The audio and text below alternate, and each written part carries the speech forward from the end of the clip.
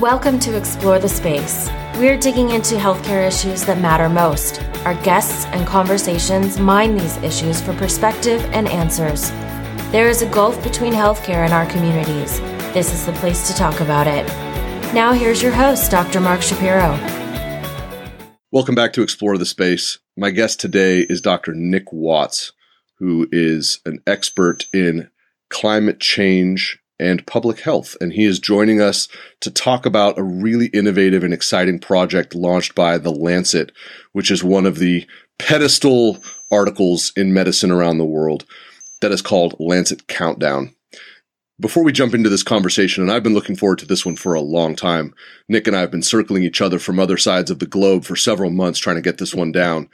Please definitely come and check out our website, www.explorethespaceshow.com. The archive is just bursting with incredible conversations with people like Nick, doing incredible work all around the world, talking about things that are meaningful, talking about things that they're proud of. It's really exciting to be able to feature all of this great work. You can find me on Twitter at ETS Show. I'm very active on social media and I love interacting with people who are enjoying the show. You can email me anytime, mark@explorethespaceshow.com. Explore the Space is available on wherever you like to download and listen to your podcast, so please do so. When you download us, please subscribe to the show. There's lots of content coming. I don't want you to miss out on any of the good stuff that's coming out. You would not want to miss a conversation with the next Nick Watts. Please take the opportunity to leave us a rating and a review. Those are really, really powerful drivers for people finding the show. Really appreciate all of the support. We're just going in such interesting and fun directions here. Speaking of interesting directions, not necessarily a fun direction, we're going to jump into climate change and public health. Nick Watts is a physician from Australia who is now living in London, and he is the executive director of Lancet Countdown, which is a huge project. It's a massive undertaking by the Lancet Journal to look at the intersection of climate change and global public health. This already is, let me just say it that way, this already is a defining issue for all of us. Healthcare, not in healthcare. It doesn't matter. This is cornerstone stuff. We are lucky to have him. Nick, thank you so much for coming on the show. Mark, thank you so much for having me and having us. I'm so glad we were able to finally find time to make this work. Absolutely. So your road has been a really interesting one where you went into medicine. And as you went into medicine, you pivoted into this work around climate change. When you started your medical career, I'm really interested in this. I'm a little bit older than you. I'm 42 years old. What was the impact of climate change, of global warming, whatever terms you want to use? We now say climate change. Where was that in the background for you as you were going through your education, as you were going through your training to the point where you said, this is going to be my career? Yeah. I mean, I think it's polite to say that it's an interesting pathway. It perhaps sometimes feels a little bit like a haphazard pathway. But I started medical school. I trained down in the University of Western Australia. At some point, like all clinicians do, I started to think about what happens outside of, the walls of a hospital, outside of the walls of a family practice. I came across all sorts of big new concepts that I'm sure will be familiar to all of your listeners. The broader determinants of health, those sort of social, the economic, the environmental determinants of health. And the more I looked, the more excited I became by the prospect of engaging in all of these sort of enormous policy challenges that were really driving the health of all of the patients that sort of I was seeing through my studies and driving sort of the health of the different populations at a sort of global level, at a national level. It wasn't something that was in your face, though. This wasn't, the sort of health impacts of climate change. It's a relatively new space. It was an area, an issue that was really only just emerging as I was getting started. As you were going through your training, as you were going to medical school and everything at the University of Western Australia, how much did the subject of climate change, did it inform your formal curriculum at all? Was it a part of the curriculum as you were learning about social determinants of health, as you were learning about public policy, public health, the environment? Was that even in the conversation yet? No, not at that stage. It was, this is, I started a good sort of 10, maybe 15 years ago. This is a while ago, and the space was still just evolving.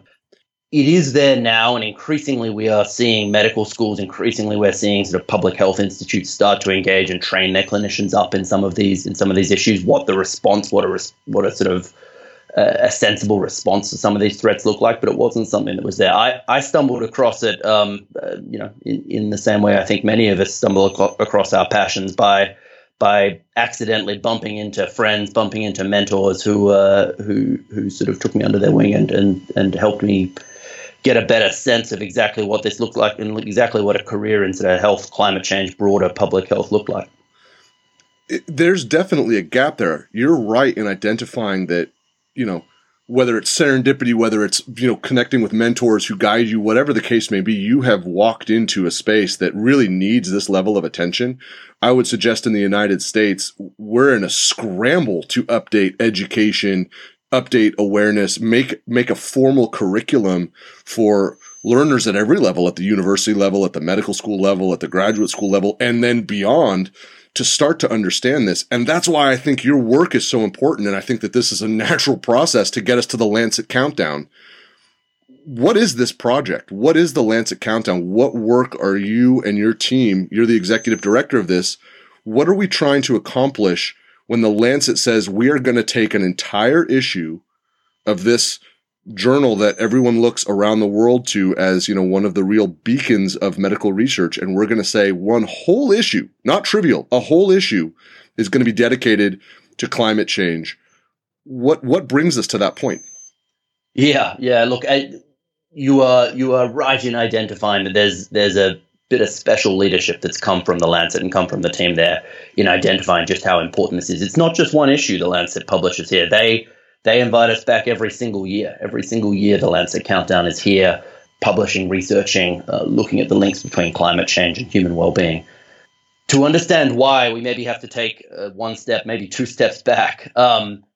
There are two things, I think, that underpin the reason why we do the work we do. The first of these, and we can go into sort of the exact pathways, mechanisms later if it's of interest, is that in every way imaginable, climate change works to interact with and often undermine the foundations of good health. Whether it is through increases in the frequency, the strength of extreme weather events, whether it's through altering the patterns of vector-borne, waterborne, foodborne diseases, whether it's through migration, exacerbation of poverty, climate change is there as what we sort of think of as a threat multiplier for all of the challenges that we face in Australia, in the United Kingdom, in the United States, but also in Brazil, in Peru, in China, all around the world. So that's the first thing. Climate change is this enormous threat to public health. The second half of that is, hey, when you sit down and you take a look at what you might want to do to respond to climate change, when you say, listen, I want to phase out coal-fired power, and we need to be encouraging people to, decrease their reliance on sort of cars and increase their physical activity. And when we talk about sort of needing local, seasonal, healthier diets, if you're a doctor like you are, like I imagine, or a clinician, like I imagine many of your sort of listeners are, we don't see climate change interventions. I look at that and I just see sensible public health interventions. Much of what we want to do to respond to climate change, they're just sensible, cost-effective public health interventions in their own right. And so, on the one hand, we have climate change as this threat. On the other hand, we have the response to climate change as this potentially enormous opportunity for public health. And that's basically sort of the reason why we're here and what the Lancet Countdown does. We're a collaboration of 27 of the world's leading institutions, academic institutions, UN agencies, scattered across the world, every continent, with pretty much every discipline I can imagine. We track a world that is responding to climate change. And every year we come back and we report on a series of indicators looking at precisely what is happening around the world in terms of the impacts of climate change, and then in terms of the health benefits of any of those responses.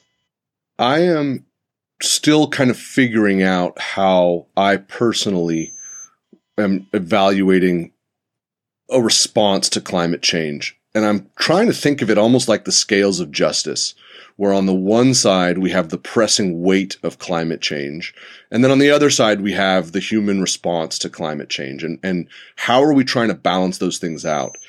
if you had asked me 2 years ago, where are we? I'd have said the left side, the climate change impact is pushing us down and crushing us into the ground. And that would have been right after the Tubbs fire in October of 2017, which burned my city of Santa Rosa.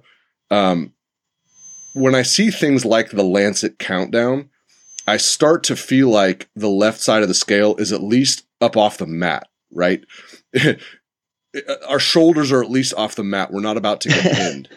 Yeah, look, I think that's right, and I'm so glad that you picked up on that because it's really important that as we get better at understanding global environmental change and the impacts that has on these crucial ecosystem services, the impacts that has on our health, that we understand that there are two sides to this coin. You're absolutely right. There are some really crushing blows that that some of this rapid change can deal to sort of health infrastructure, to social well-being. But it's so important that we remember that there is a positive response there. It's so important that we remember that, hey, the world where you respond to climate change, where we phase out coal in the air is a lot cleaner, where we have healthier diets, where we're designing cities around people rather than around cars. That's a world we want to live in, and that's a positive place to be. And I think you're also right in identifying that we're just starting to get there. We've known about these problems for 30 years, 35 years, 40 years maybe. For the last 30 years, we really haven't seen anywhere near the level of a response at the global level, at the individual local level, to climate change. But just recently, I think your timing is spot on. I place it for me around 2015, around the moment of the Paris Agreement, was a big international agreement focused on climate change. And that was important, but it was also important for what it symbolized. It symbolized really a sort of global shift in the way that I think the world thought about climate change. Just since that moment, we have started to see some really profound changes in the way that countries and different continents, regions run their energy systems, in the way they run their transport systems, and that gives me a little bit of hope as well. I think you're exactly right. When you say the Paris Accord, I smile on one half and I wince on the other. I smile because I think you're right, that it is a true indicator of consensus and progress, and I wince because my country pulled out of it. And that is disappointing in the extreme. And then I smile again because the state of California is really trying to lead the way and be a beacon in terms of how we can respond to climate change. Because if California doesn't respond, California is going to get destroyed. The last couple of years of what's been happening in this incredible place to live it's just crushing. It's so sad. It's frankly, it can feel intimidating sometimes because these things happen. They feel so out of control. They're so disruptive and destructive. But what I'm hearing from you, and what I think the Lancet is doing too, and this is, I think, probably what resonated with me the most, and why I really wanted to talk with you. There's lofty stuff, right? Moving away from coal, rebuilding cities, restructuring these massive things. There's this new term that's kind of flying around in the zeitgeist, at least in the United States, of the Green New Deal, things that we can definitely get behind in theory. But what I'm also hearing from you, from the Lancet Countdown, and from real leaders like yourself, the individual has a role to play. And the individual, starting today, can be pulling really important levers to move the needle. Because if the individual's doing it, and all of the individuals start to do it, the needle will move. Can you speak to what those levers that the individual who listens to you, who reads the Lancet, who just wants to feel more engaged in this, what are some of those levers that they can start to pull? I'm Australian, and I hope my accent conveys that, but being Australian, that means I understand sort of all too well what it means to have a government that's moved too slow for too long. Right. So I share your wincing. I think we all do, right? I mean, you said it's been 30 years. I was 12 years old, and I think that 30-year demarcation is exactly correct. I remember there being conversations. The first terms were like greenhouse gas and fossil fuel emission and hole in the ozone layer and these sorts of things. And we started recycling programs in our schools, and we started to do stuff. Like, we've been aware of this for so long. That's right. But you also have to remember, simply because you've had sort of at the federal level a shift in policy in the United States, that doesn't mean that sort of permeates the entire way through the economy in the country. You guys have a fantastic initiative called We Are Still In, which has sort of representatives from all 50 states. As far as I'm aware, like almost 154 million Americans sort of represented in some way, shape, or form in something like $9-10 trillion. My jaw just dropped. I've never heard of this program. What is it called? It's a fantastic response to the withdrawal from the Paris Agreement. It's well worth looking up. We are still in, and it's simply saying, listen, simply because at the federal level, we may no longer be sort of formally in the Paris Agreement, although as of right now, the United States is, because there's a few lags that come up when you're trying to withdraw. Right. Even though at the federal level, we may not be, hey, there are states, there are individuals, there are companies that are still going to try and commit to the agreement that we made. And I think that's probably what California is trying to assert and trying to sort of flex its muscle, given that its GDP is one of the largest in the world. I think that's probably in reference to it, but we'll do some research. I'll make sure that we have links to this program available in our show notes. But take us back though. Take us back for Mark Shapiro today, this afternoon. I want to do something. What are those levers that you're guiding not just people who are reading The Lancet, but your friends, your colleagues, your patients, to say these are the levers you as individuals can start to pull? Yeah. Look, and it's really important that we have those levers, right? It's really important that we have things at the broader level. Coal phase out, absolutely, but it's also important there are things that individuals can do. It can be anything from something as simple as, in Australia, we consume 6.5 times the recommended daily intake of red meat. That's terrible for your health. It's terrible for rates of colorectal cancer, for ischemic heart disease. Cutting down on that, just going back to the healthy level of consumption, would do an enormous amount to reduce the emissions of an individual. Cycling, walking to work, these are healthy interventions that, as it turns out, are good for the environment. There are all sorts of small things that an individual can do to reduce their own emissions, and I think that's important. But equally, the sort of the communications, the advocacy side of this, making sure that our elected officials are aware that, hey, this is an issue that we care about. This is an issue that when we go to the polling stations, we're going to be thinking about in the back of our minds. That's just as important. And then there's what happens in the healthcare clinic. Right. There are things that individual doctors, nurses, physiotherapists, pharmacists can do to reduce their own emissions. We know in the United Kingdom, we have a fantastic example of something called the NHS Sustainable Development Unit. It's part of the NHS, and it has been working for about a decade now, looking to reduce the emissions of the National Health Service. Now, that's important because, as it turns out, the emissions of healthcare globally are responsible for about 6-7% of global carbon dioxide emissions. Can you restate that? Say that again. So healthcare itself is responsible for an enormous part of our carbon footprint, anywhere between sort of 6 to 7%. Holy cow! Well, and it makes sense when you think about it. When you think about just how intensive all of the different things that we have to do in terms of manufacturing of drugs, the transport, the infrastructure, the buildings, anything from getting a patient from A to B via ambulance or via transport through to autoclaving, surgical instruments after theater. That's an enormous amount of energy and CO2 as a result that comes out of that. That's the bad news. The good news is the NHS provides a fantastic example of all of the things that you can do to reduce the emissions of the healthcare system.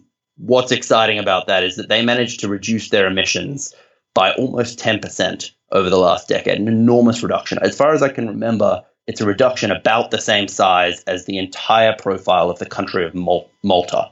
It's an enormous amount that they've reduced it, but they've done that whilst saving money, and they put that money back into patient care. They've done that whilst improving patient satisfaction, and they've done that on the background of an increase in activity. So it's not that the NHS, the National Health Service, has done less stuff. It's done more stuff. It's done more for its patients, but it's managed to decrease its emissions in a really exciting, positive way. How do we make things like this more forward-facing? One of the things that I'm just picking up on personally, we are 20 minutes into our conversation. There are 3 different things that you have said to me, and I guess I'm not as much as I thought, right? Hubris is not a virtue. I thought I was reasonably well informed. You've said 3 different things to me where my jaw has dropped. I feel like we are really in this place of we have just got to figure out how to trumpet these achievements, because when you say that, first, that juxtaposition of 6 to 7% of all global emissions of carbon dioxide come from the healthcare industry. But then on the flip side, interventions that are not based on cutting back on patient care, that actually happen in a background of increasing patient care and improving outcomes, still lowered emissions by 10%. These are like the footholds. These are the pitons that we can scale the face with. But are we getting the word out enough? Look, I don't think so. But I think you're exactly right in identifying that these are the important things. Being able to say, hey, this is a world we want to go to. Right. This is a world where healthcare is better, where it's more efficient, where we're able to put more money back into prevention, more money back into public health. Is exactly the right message to start communicating. For a little too long, we have talked about all of this as though it's going to be a pretty grim future. And look, if we head down the wrong path, absolutely. But the response to climate change is a pretty exciting, sort of positive place to be.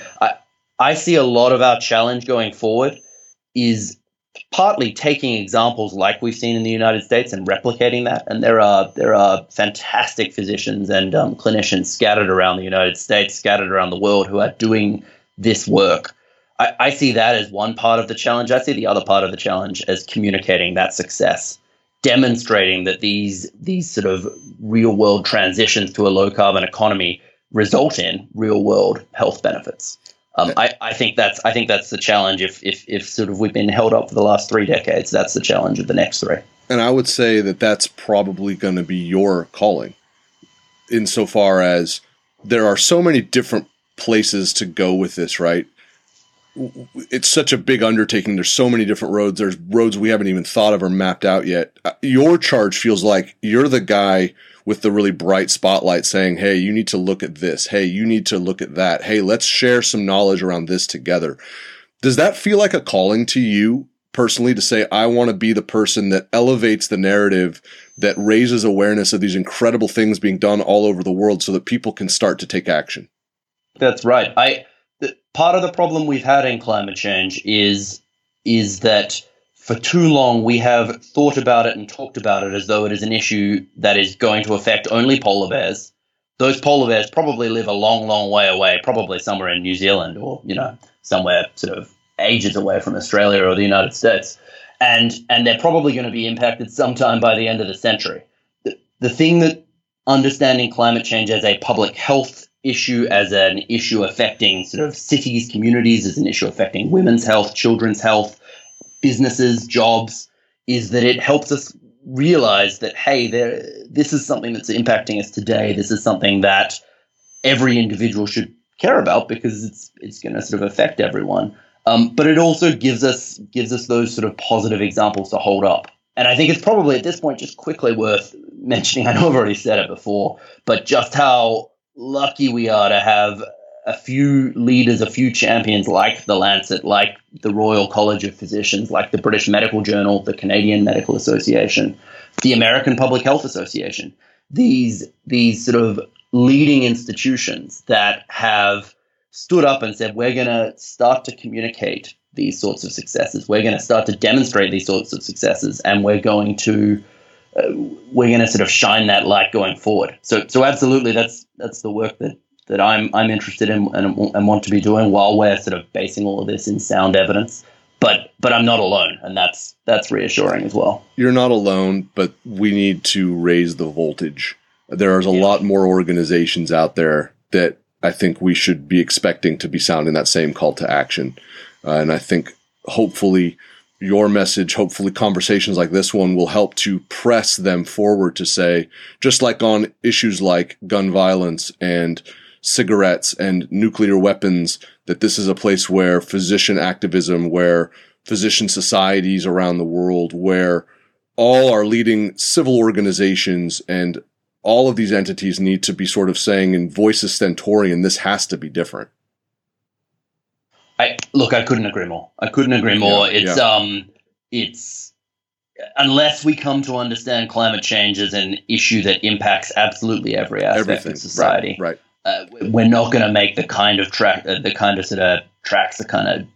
pace that we need to make at the global level fast enough. I always like to talk with my guests when they come on the show, when they're talking about issues that affect society and things like that. I like to always inquire about pushback.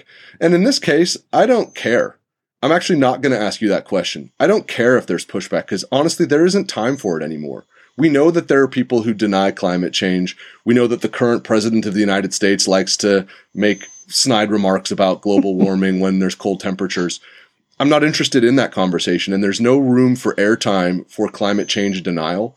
I think we need to move past it and just say, look, it's never going to be 100% consensus, but the right work is the right work.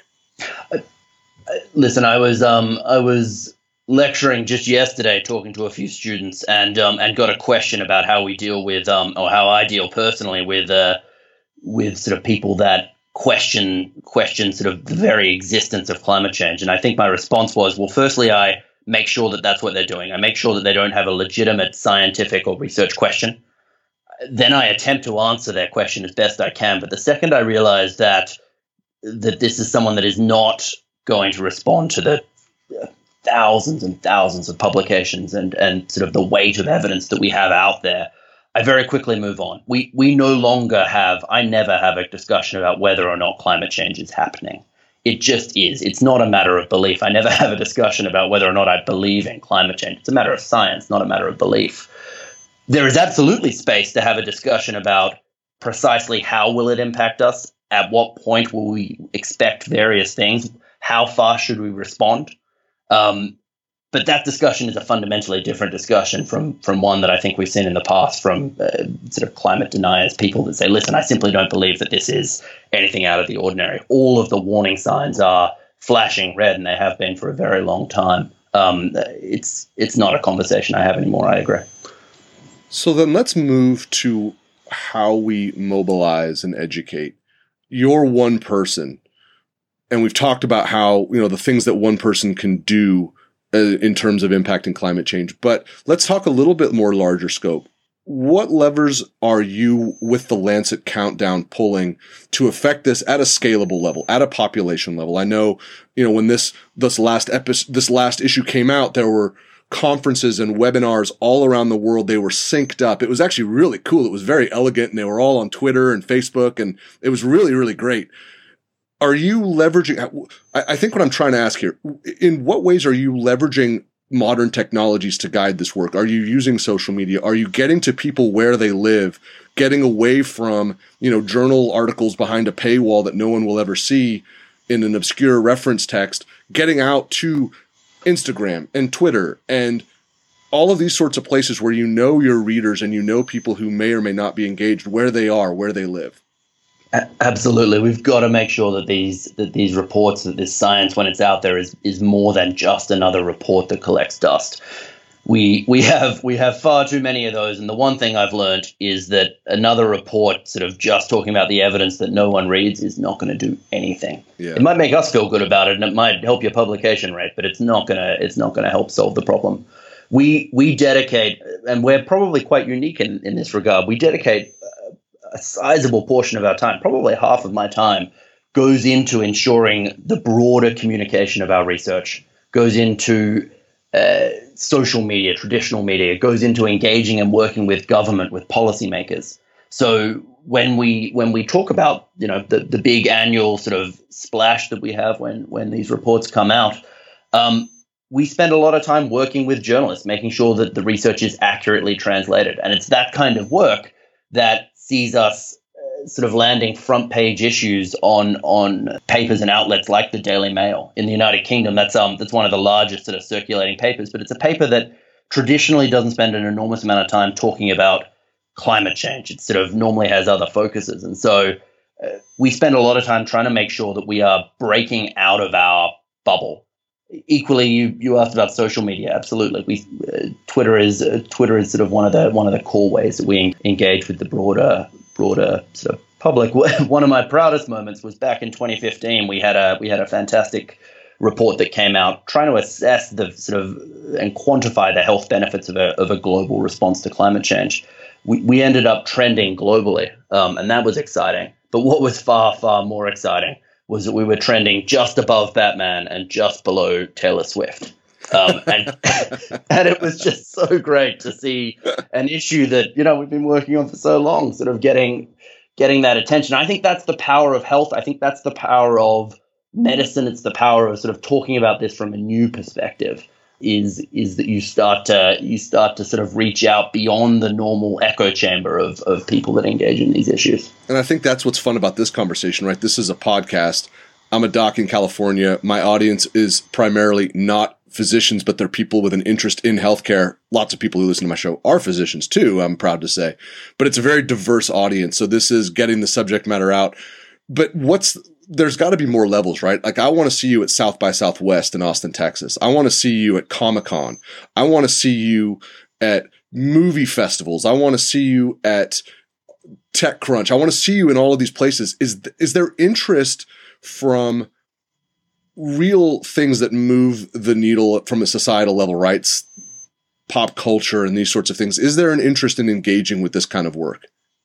Look, there certainly is from the side of the researchers, from the side of the people working in climate change. And I think there is growing interest from sort of all of those cultural outlets you're starting to talk about. We are increasingly seeing climate change be sort of woven in, not necessarily, entire movies on climate change, although we've seen those too, but it's just woven into the fabric, into the background of video games on PC. It's woven into the background of sort of poems, songs, art, creative dance, and that's another sort of piece of that battle, right? Is to make sure that people understand the sort of sheer enormity of that problem and what you're dealing with. It's, as always, it's never quite sort of at the level we need it to be. But the challenge with something like climate change is it's such an enormous problem.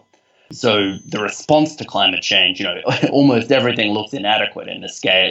If you sort of consider the scale of all of the carbon that we're talking about that's locked into our buildings, into our transport systems, our agriculture, our waste, our healthcare systems, our hospitals. But I think we are starting to see progress. It varies from country to country. One of the countries I have been most impressed by over the last couple of years that we work with is China. There are some really, really impressive, very sensible sort of public health interventions that are being put in place to respond to climate change. And there's a much broader cultural understanding, a much longer term understanding about the role of tackling some of these issues. It really puts at least Australia to shame, my own country, where perhaps we're a little bit slower. There was a book that I read a few months ago. It's called New York 2140, and it's by Kim Stanley Robinson, and it's set in the year. You know that book? Yeah, I do. Oh my goodness, it's fantastic. It's grim. It's grim in the extreme. But if we think about too, right, we talk about global phenomena, like let's talk about Game of Thrones for a second, because as I was listening to you describe, the way that we sort of all need to focus on this. And when I say we, this is humanity. You look at Game of Thrones, right? It's this incredible show. It's super popular. People around the world love it. And it's two phases. It's everyone squabbling and killing each other and fighting over the things around the throne itself. But then you look at the imminent threat to this whole society, right? The White Walkers, the frozen people coming down from the north. There's something in that fascination with Game of Thrones that I hope will resonate. I think that there's some connective tissue that we can draw there. We do as a species need to figure out how to get shoulder to shoulder around this, or this is going to go really, really badly. Yeah. Look, I don't know if this is true or not, but I have heard from a few people that, in fact, this winter, these White Walkers in Game of Thrones was in large part modeled off climate change. That it was an insidious problem that you couldn't see necessarily. It was a long way away, but it was certainly coming. When it came, it was going to overwhelm anything you had unless you were able to marshal, everything together. It was something that was temporally sort of, a long way away, as well as, in some cases geographically. I've heard all sorts of really interesting parallels drawn between sort of the Game of Thrones novels and series and climate change. But you're exactly right. That's the insidious thing about climate change is that it's everywhere, is that it's temporally distant. It is geographically distant, or at least it's perceived to be temporally distant and perceived to be geographically distant. And that doesn't gel particularly well with the way that we organize society. It doesn't gel particularly well with the way that, the sort of planning schedule for governments, the planning schedule for hospitals. The important caveat there is that climate change is only perceived to be temporally and geographically distant. The research that we do and the work that sort of underpins the indicators, the monitoring system that we have in place with the Lancet Countdown suggests the exact opposite. There are two key findings that came out of our 2018 report, published just a couple of months ago in the Lancet. The first one was these present day changes, these changes we are already seeing today, have already been seeing for a couple of decades, are already threatening to overwhelm public health infrastructure around the world. And already no country is immune, no individual is immune. So this sort of understanding or this perception of climate change, it's a long way away and we don't have to worry about it. It's just entirely wrong. This is an issue that is threatening human health today, and it's an issue that is threatening everyone's health today. That's the alarm, and I'm right there next to you from that perspective. Because it's based in science and we can see it, but also look, I think everyone now has a story. I have a story. I watched part of my city burn to the ground. Yeah. Californians have stories. People in Australia just went through an extraordinary stretch of extreme weather where, I would imagine large parts of that nation felt like they were uninhabitable because it was so hot. Yeah. We all have stories now. We're not waiting for them. They're here. And I think that is the real call for action, for engagement, for involvement. And I think that's why the work that you're doing, we've got long lives ahead of us, hopefully. And for them to look and feel the way we want them to, we do need to be working on this together. And we need to be encouraging people next to us to be working on it together and not wait for some other entity to do it for us. It's go time. You're exactly right. And look, it's go time for everyone. It's the scale of the problem may be enormous, but it's not something we can wait for an individual government. No one government can solve this problem. Not even every government together can solve this problem. It needs business, it needs individuals, it needs community organizers. This is an issue that everyone has to engage with.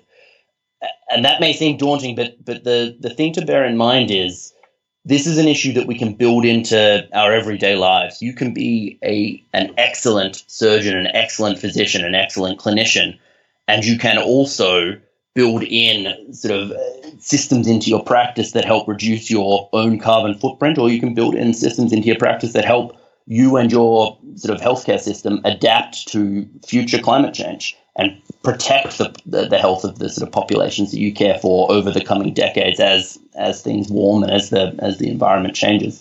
We can build all of these responses into the work that we do, into the things that make our lives meaningful. It's not that everyone has to suddenly drop everything and become a climate change activist.